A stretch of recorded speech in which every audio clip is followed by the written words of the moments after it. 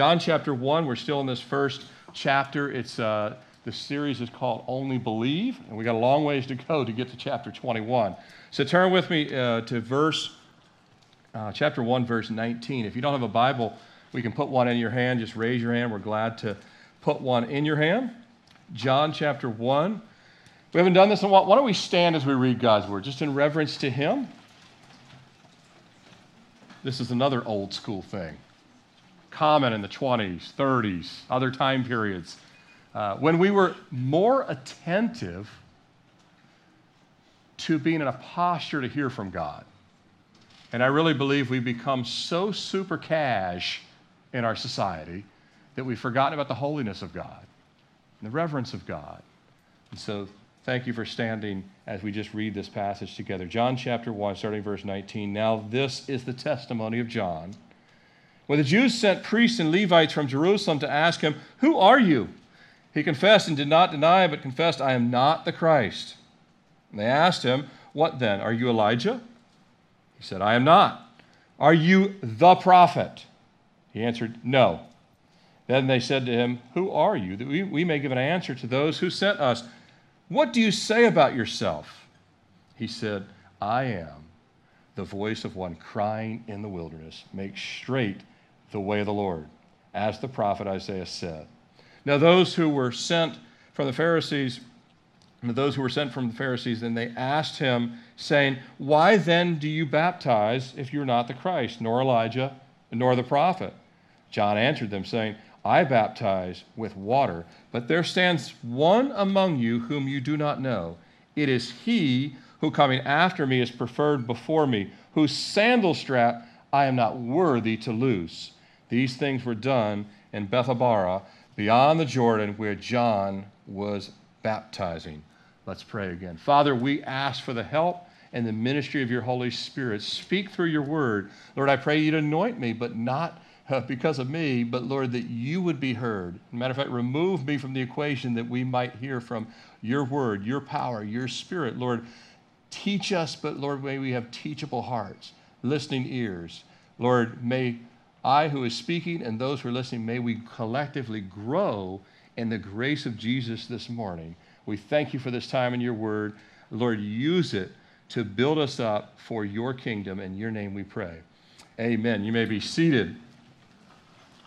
So this text, this part of the passage of chapter 1, is a continuation of John's unique role. Would you guys agree that John had a unique role? John the Baptist I'm talking about. His unique role and in the ministry and the revelation of Jesus to Israel and that first century world. And it's here in the text that we're in today, and then also next week in verses 29 through 35, where John formally begins to step aside and make way for Jesus to pass through into his ministry. This was, of course, the entire intent of John's life and ministry is directed by God. John knew from his childhood, he would be yielding to the Messiah. He was called before birth to go before the Messiah and to yield to his Messiah and the world's Messiah. Every single day, the moon, you guys see the moon lately? A few days ago or weeks ago, I remember what it was. We had that full moon. It was beautiful. And we had the big full harvest moon. But every single day, the moon, it always is reflecting that light of the rising sun. And so we see that sun come up in the morning, and the moon just kind of disappears from the horizon. And the sun rises, but the sun is the giver of the light to the moon we see at night. And it's the same thing. John is kind of receding, or he's about to recede, and the light of Jesus, the light that's going to dawn there in ancient Israel, in Judah, and in Galilee is dawning. And we see here that similar dynamic of John and Jesus.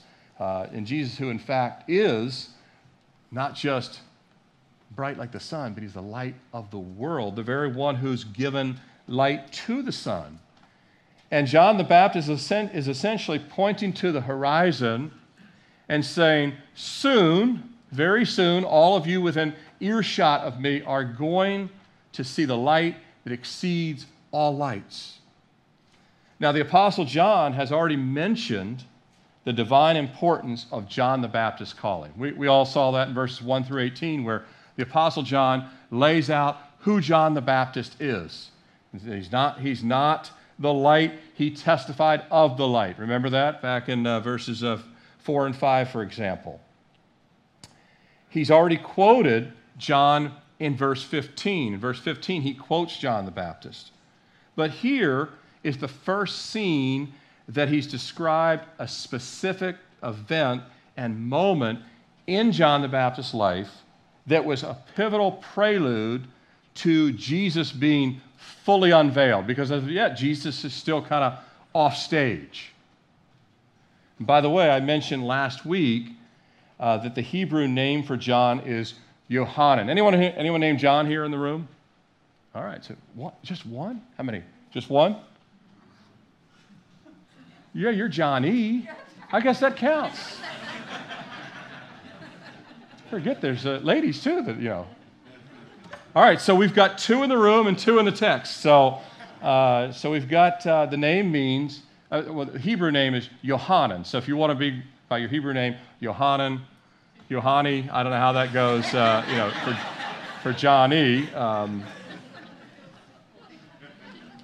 But the name means Yahweh is gracious. The name means Yahweh is gracious. And indeed, Yahweh is gracious. Amen? In the Scriptures, names always mean important things. You guys know that? Always mean important things. In John the Baptist's case, his name was selected by God and delivered by an angel to Zacharias. Remember, Zacharias was like, his name is John. That's what it's going to be, because the angel of the Lord told him. So the forerunner's name, the forerunner being John the Baptist, his name means God is gracious. And anytime he points to Christ, it's as if to say, there's the visible proof, the tangible flesh, that God is gracious. Every time John points, it's like his finger is saying, God is gracious. God is gracious. Every time he points to Jesus. Now, of course, the Apostle John, remember we have 2 Johns in the room. The Apostle John, his name means the same thing. His name means God is gracious. They have the same name, Yohanan. The Apostle John, he writes the last of the 4 Gospels. Remember, Matthew, Mark, and Luke were already written. He writes John.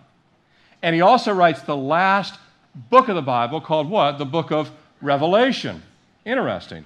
Emphasizing again that the gospel of Jesus and the revelation of Jesus, written with the underscore, God is gracious. So the Apostle John, John the Baptist, both kind of, the Bible talks about 2 witnesses establish things. God is gracious. Back to John the Baptist and his God-given message and ministry.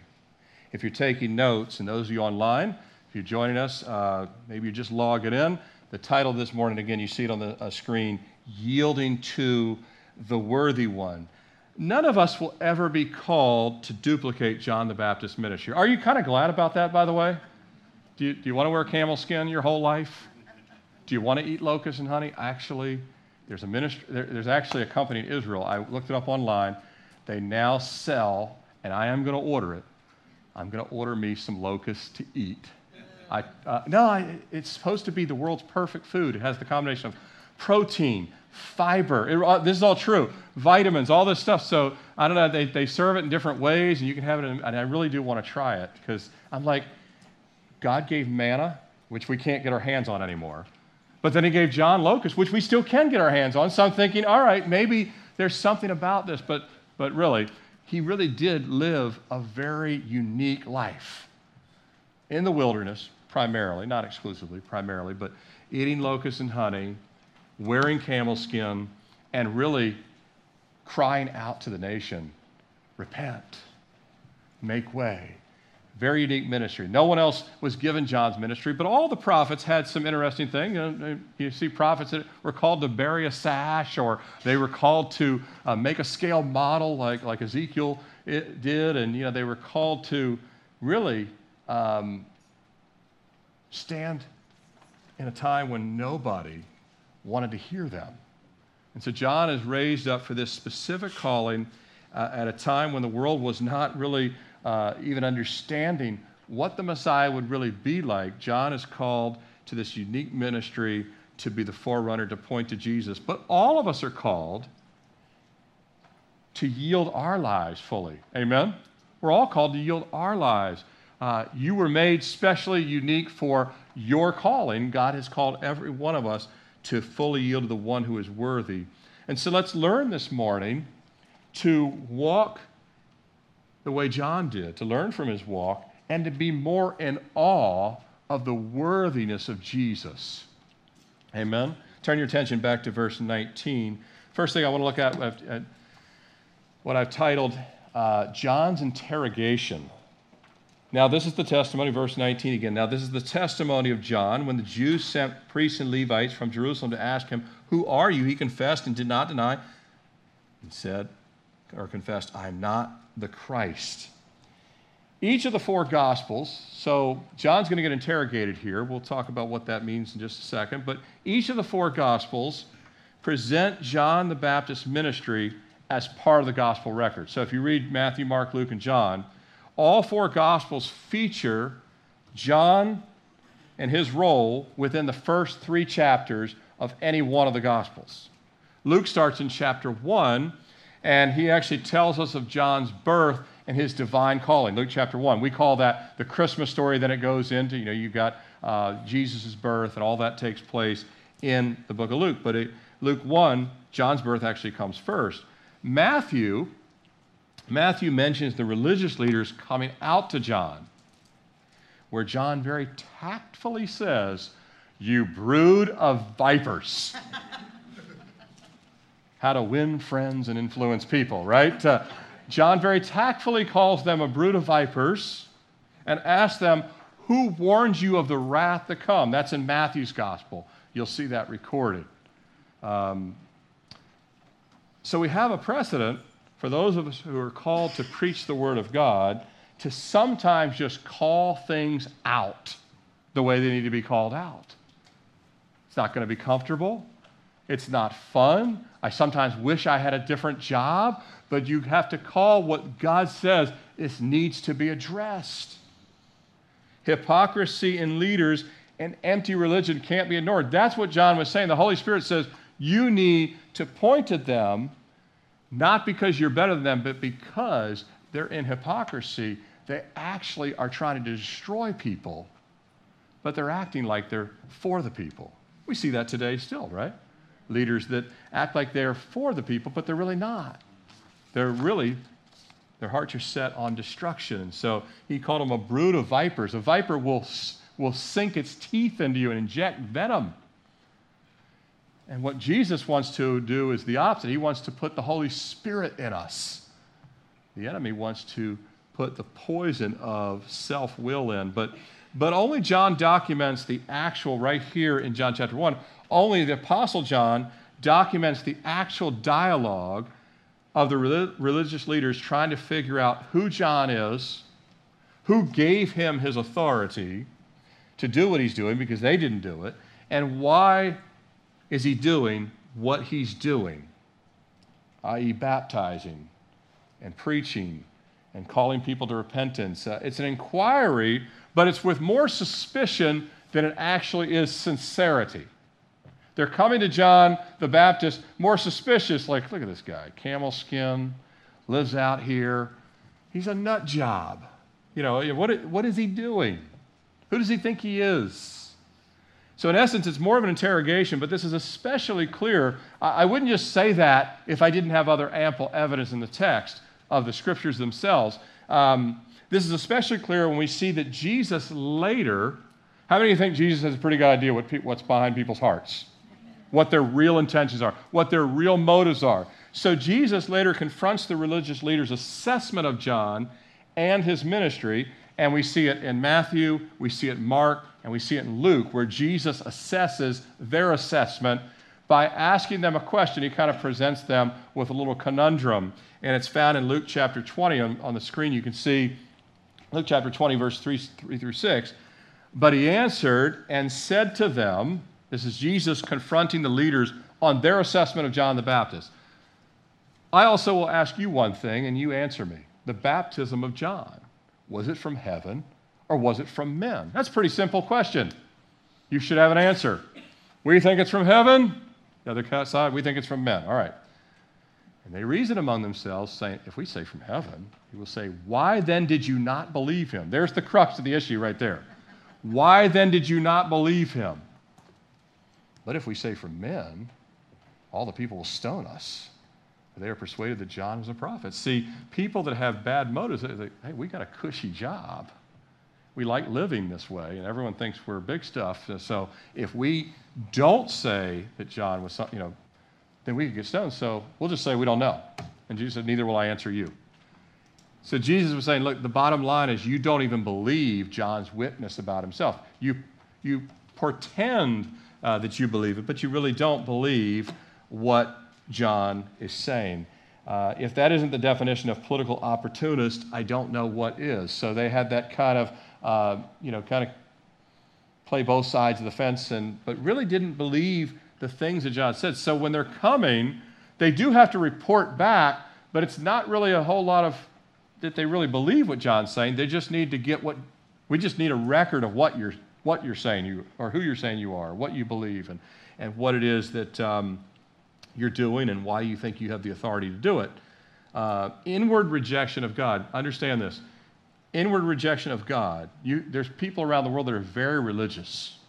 Matter of fact, when I'm talking to religious people, I've told our church many times, I use John chapter 3 with very religious people, because some people are not rejecting God. They truly haven't heard the gospel yet. Like they might be devout in Islam. They might be devout in Hinduism. They might be devout in Jehovah's Witness or whatever else. And they might really believe what they believe. And so you want to be loving, you want to be compassionate, you present the truth. But there's also people that flatly reject the truth, and they have an inward rejection, but they have an outward spirituality. And that's what Jesus was confronting. That's what he's saying, you're full of dead men's bone, or John's saying, brood of vipers. These are people that they actually know the truth, reject the truth. Remember, this was the case of Judas, right? Judas knew Jesus. He walked with Jesus, and he rejected it for money, right? Seems like a really bad move, right? You reject your soul for 30 pieces of silver. But an inward rejection of God still will often have an outward spirituality where there's no real care for the truth, and you would pander to people to retain power. And so remember, the religious leaders of that day, they had the best seats at the table. They were well taken care of. They had a salary that far exceeded the people. They lived above the people and suppressed. And so Jesus, understanding that you're not really interested in truth here, you just want to be able to check the box so you can go back to the high priest and leaders and say, we did our due diligence, here's who he thinks he is. And they probably would, again, look to sabotage wherever possible, such as they would do with Jesus. But the inquiry and interrogation of John, it's brief, you can see from the text. John gives very short, direct answers, doesn't he? Short, concise answers. And the more confident you and I are in Christ, in the Holy Spirit living in us, and the Scriptures, we don't have to ramble on. We can just speak the truth. Matter of fact, when you've ever tried to argue someone into the kingdom, how successful was it? You could debate people for days and go absolutely nowhere. Express your love for them, express this is what God says, and really let the seed germinate. You cannot argue people into the kingdom. Now, I'm not saying to not have, if someone willingly wants a dialogue and says, hey, I have questions, that's a different thing. I'll ask people, hey, meet over coffee, I'd be glad to kind of go through the Scriptures. There's a genuine interest. But if it's just to push back and say, I just want to convince you you're wrong, John doesn't do anything other than say, this is the answer. Simply speak the truth. You see what he says, I'm not the Christ. Are you then Elijah? I am not. The inquiry here, it's my own observation, but I also believe that John anticipated what the leaders thought that John may have thought about himself. Does that make sense? In other words, they're coming to John.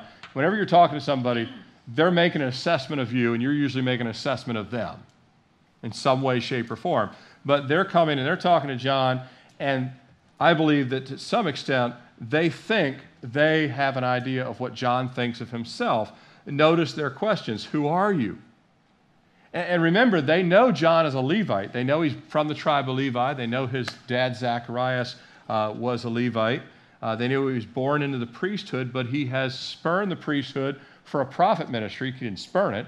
He was just obeying God, so he's wearing a camel skin instead of the robes that they would be wearing. And remember, they knew, of course, all of this. When you look at John's first answer, it's like he's hearing an addition to their question. Because they don't say, are you the Christ? They say, who are you? And he says, I am not the Christ. As if he thinks that they think that they think he thinks. Does this make sense? That they think he thinks he's the Christ. But he's never told anyone he's the Christ, has he? No. Nowhere else. John never once said, hey, everyone, I am the Christ. He says, anticipates where they may be going, says, I'm not the Christ. First and foremost, let's just get that off the table. I am not the Christ. I'm not the Messiah. Never claimed such a thing. They go on, so then they say, well, are you Elijah? Remember, Elijah went up in a fiery chariot. In other words, has God sent you back to the earth in a chariot? And interestingly enough, God does send Elijah back on the Mount of Transfiguration with none other than the first prophet, because Moses says in Deuteronomy 18, because then they say, are you the prophet? And he says, no.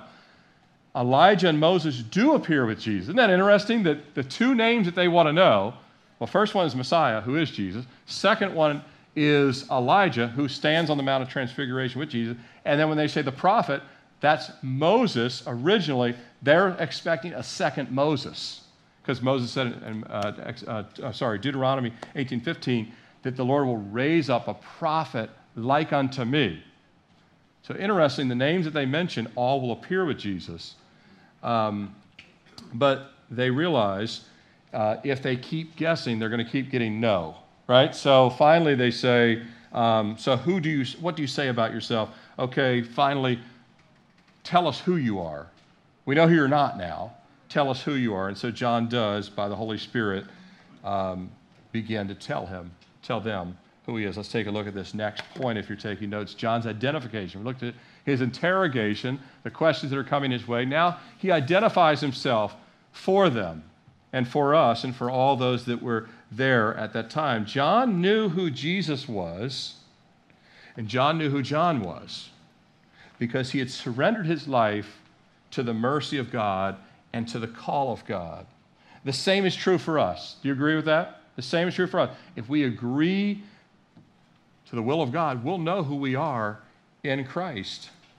If we believe by faith in Jesus, do you know who you are right now in Christ? Do you know who you are in Christ? Do you know what he's called you to do? Is your identity in the will of God, or is your identity in self-will? Because a lot of people have a self-will identity. I'm a self-made man. You ever heard that term? What part of you did you make? Your kidneys?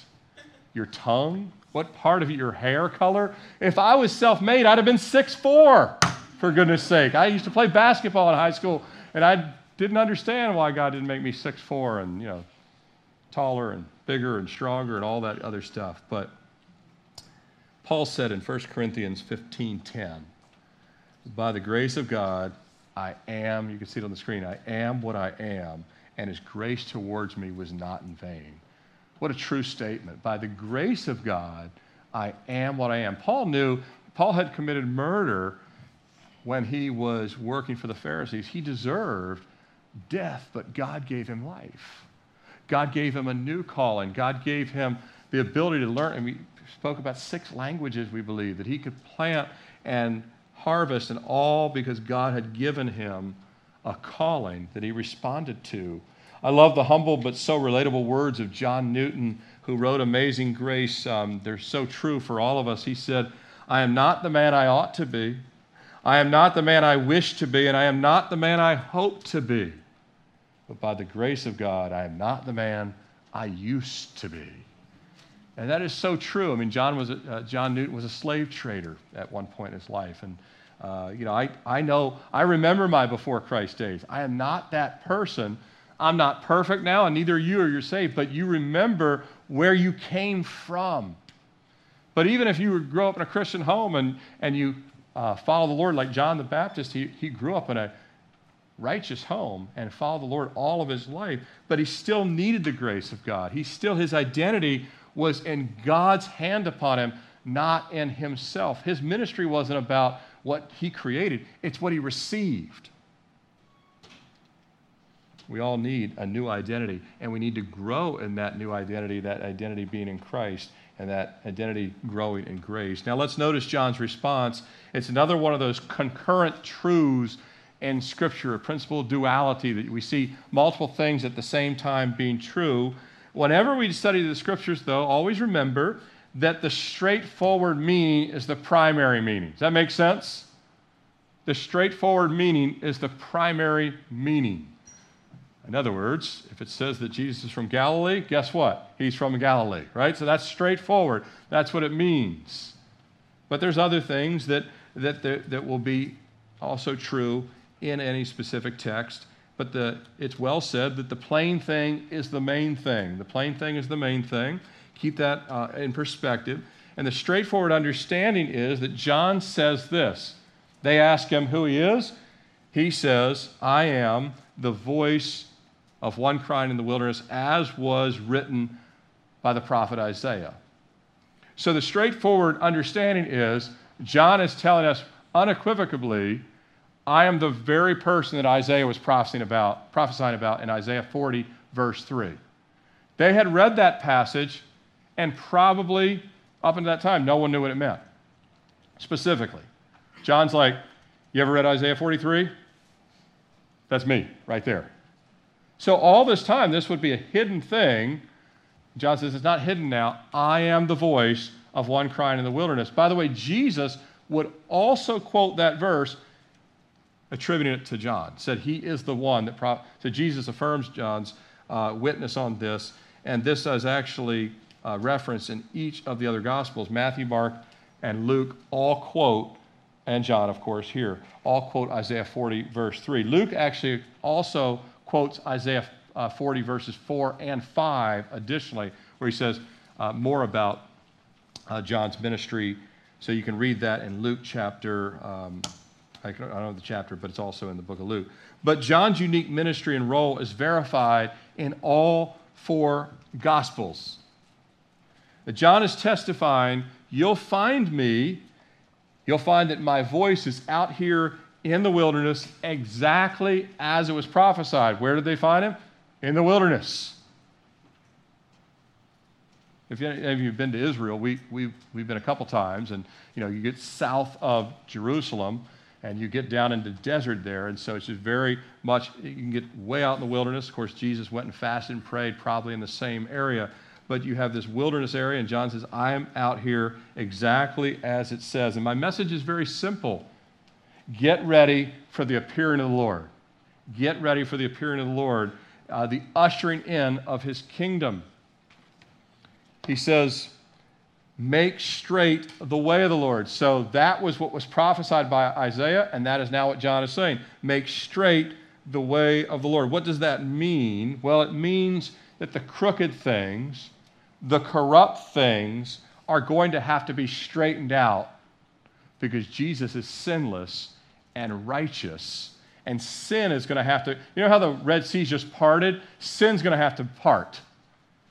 And the righteous one is going to walk through. And so things are going to have to be straightened out. Do you think we need some straightening out of things in our society today? Do we have some corruption that needs cleaning? Some crooked things that need straightening? It was the same way in that time. You had the Roman leaders, you had the religious leaders. Nothing's changed. The heart of man is always wicked. And so God has to set things straight. When you get saved, God sets you straight. What was broken is mended. And then, of course, where our names are written in the Lamb's Book of Life, the permanent healing and everything that's going to happen to us, and the fact that we'll never have to struggle with sin ever again, that doesn't happen until we get to heaven. But we're made new now as if we hadn't sinned. God sees the righteousness of Christ on us. And so he's saying the one that I am pointing to is the one that will make things straight. And I have to proclaim the truth and the righteousness of his kingdom that is coming, his purity, his holiness. We're saying the same thing in 2020. We're telling the world that the coming one is coming, and he really will make all things straight. He really will put the government on his shoulder. He really will bring his church home to him. We're saying the same thing today related to the second coming. John was pointing to Jesus' first coming because even though Jesus was born, a lot of people didn't know it. The shepherds knew it that night, and what we see is the nativity scene, and the wise men knew it, and other people at different times, of course, his mother Mary and Joseph, they understood, but Jesus had not yet been revealed. John is saying the first coming is very soon. We talk about the second coming of Jesus now. But back to the first two words of his response in Isaiah verse 40, verse 3. Look at the words. It says, I am the voice. Not the TV show. Different voice. I am the voice. Notice what John isn't. He doesn't say, I am the Word. Why? Because that title belonged to Jesus. We saw that in verses 1 through 18. The Word is Jesus. John says, I'm the voice. I am the one that is repeating the Word. I'm repeating the Word, but I'm not the Word. I'm the voice. You and I are just a voice. Amen? We are not the Word. When people say, you Christians think you got all the answers. Nope. I just give you my Bible where the answers are. In fact, Isaiah was pointing to the Word, and of course he was pointing to John's ministry in the process, but throughout, if you read Isaiah chapter 40, and I would encourage you to do so, if you read Isaiah 40, the power, the strength, the authority of the Lord is on display in chapter 40 of Isaiah. Just the majesty of God. But not only that, like numerous other passages in Isaiah, Isaiah as a book is very messianic. It's very pointing to the Messiah, pointing to the promised one of God, pointing to the one that would bring salvation.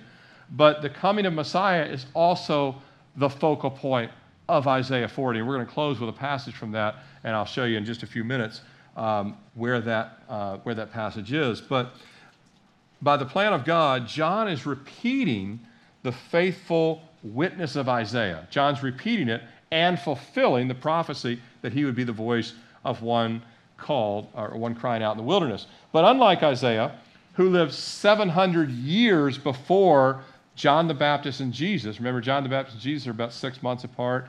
They were cousins in the flesh. Jesus, of course, has no earthly father. He has God the Father, but John had Zechariah and Anna, his mother. But we have here 700 years earlier as Isaiah, but the formal unveiling of Messiah is now imminent, unknown to John's listeners or his interrogators, and it's now one day away. How do we know that? Look at verse 29. This is looking to next week's text, but just take a look. Verse 29, what does it say? The next day, John saw Jesus coming towards him and says, behold the Lamb. Now, that's next week's text that we'll look at.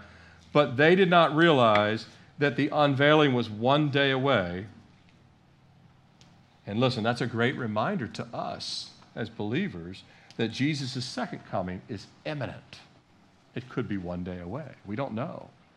We don't know when it is. A lot of times I think that for the most part, we don't really believe it could be one day away. We're pretty sure it's not one day away, so we kind of live that way. But we need to live on the imminence of his return. Are we living like John in obedience to our calling? And are we pointing people to Jesus? Let me ask you this. Are we thankful? Those of you online, are you thankful and courageous that our identity is to be a voice, to be a light, to be salt in this world for Jesus? Are we understanding that we're to be a voice? We're to be a voice crying out, praying for people, being a light.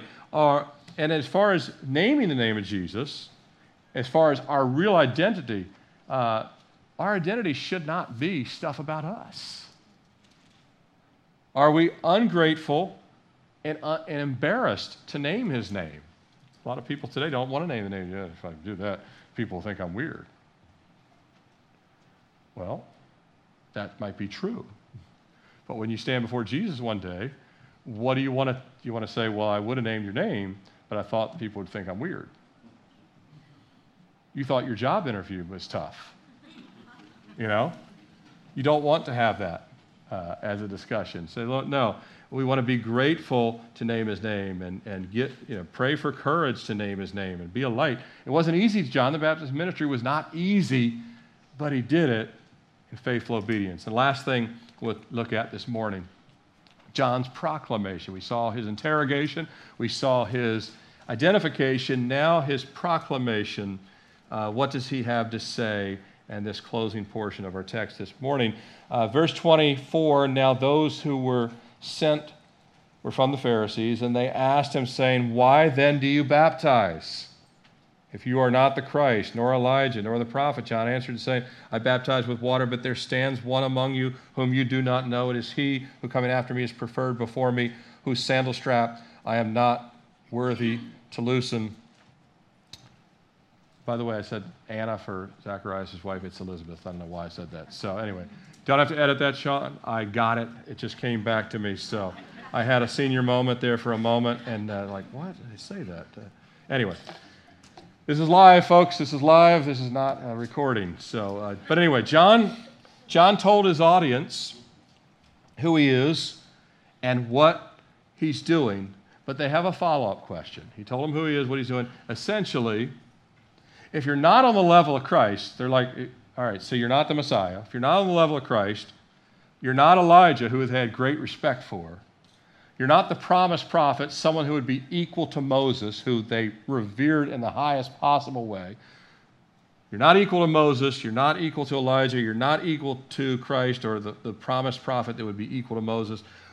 So why are you baptizing people? Who do you think you are? Who gave you this authority to be dipping people in water?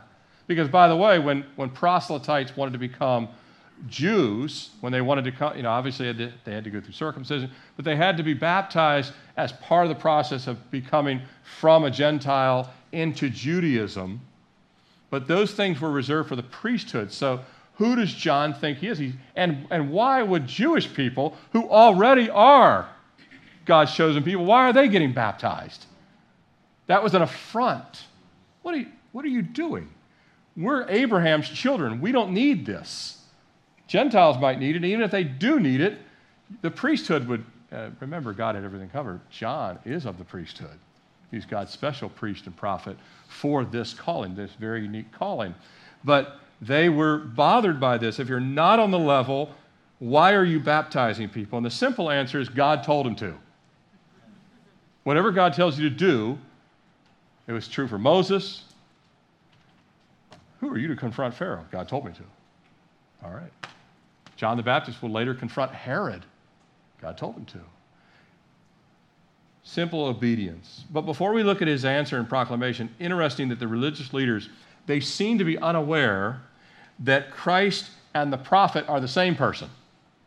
You're not Christ and you're not the prophet, but actually Jesus is one and the same, right? He is the prophet unto Moses, and he is the Christ, the Messiah, the King. By the way, Christ and Messiah are interchangeable terms, same Greek word.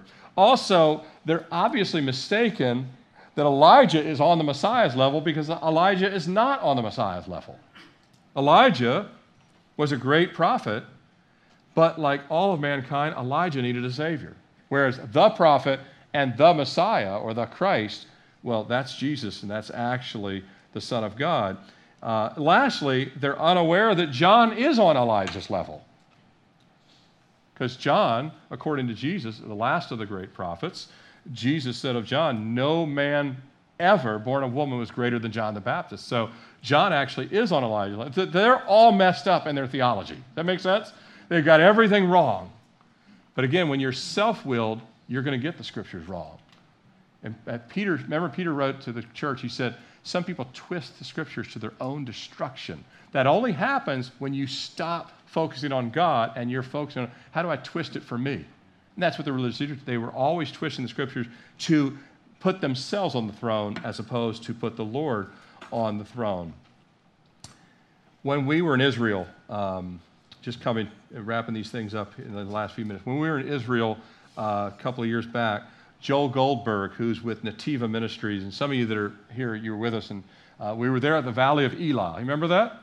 Yohani, you remember that? We were there in this is going to stick, I think, for a while, at least with me. But anyway, so we were there at the Valley of Elah, and that's where David defeated Saul, and just a beautiful scene. And Joel preached a message to us that I had never heard anyone preach before, and he paralleled the ministry of Jonathan and David, or the friendship of Jonathan and David, and the similarities between John the Baptist and Jesus.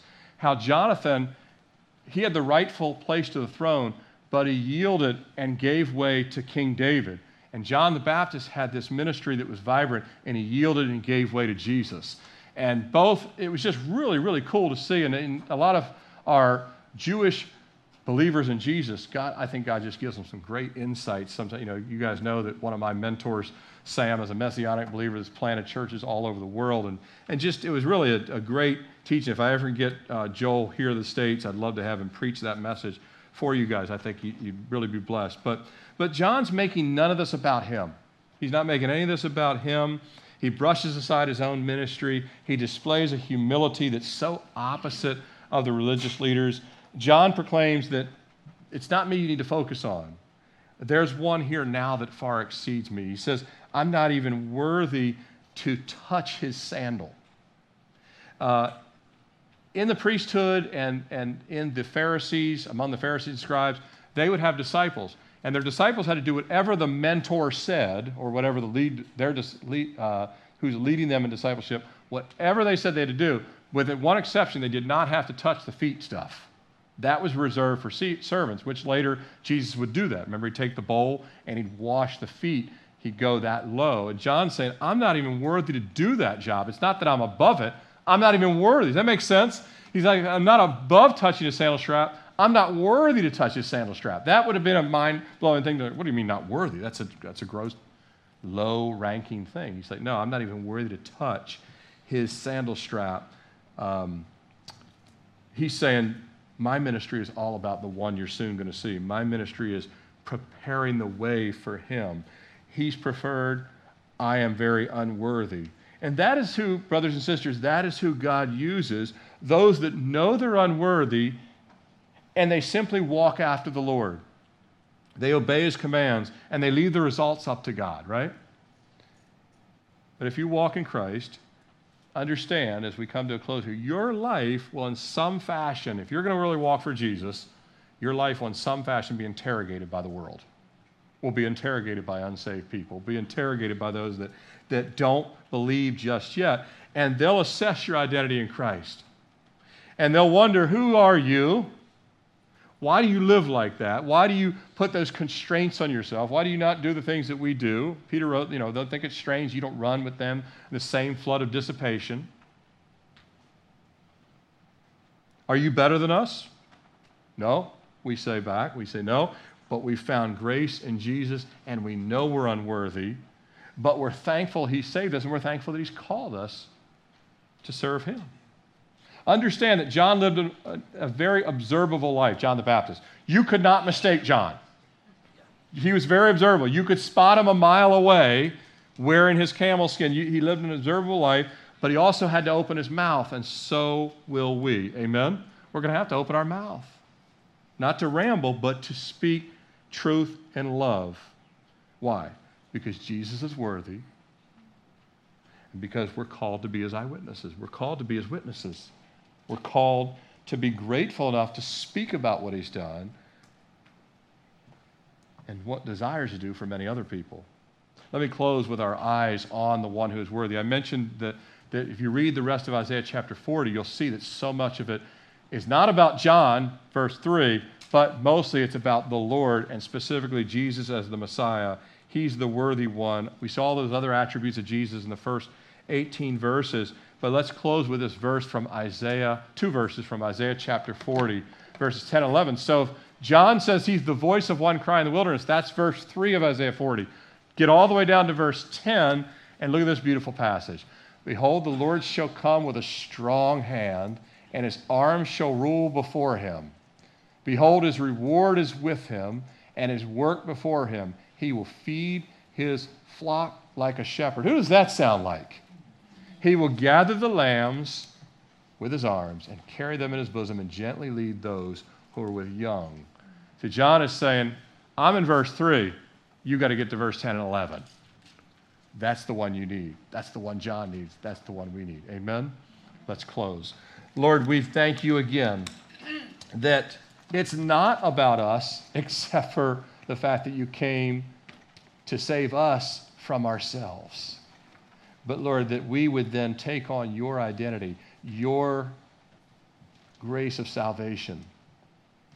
And Lord, that you would give us a new walk, a new home in heaven, but also a new calling in life to, as John did, walk in obedience, to represent you as an example, as a light in this dark place, but also, Lord, to be a witness, to speak of you, to point people to you.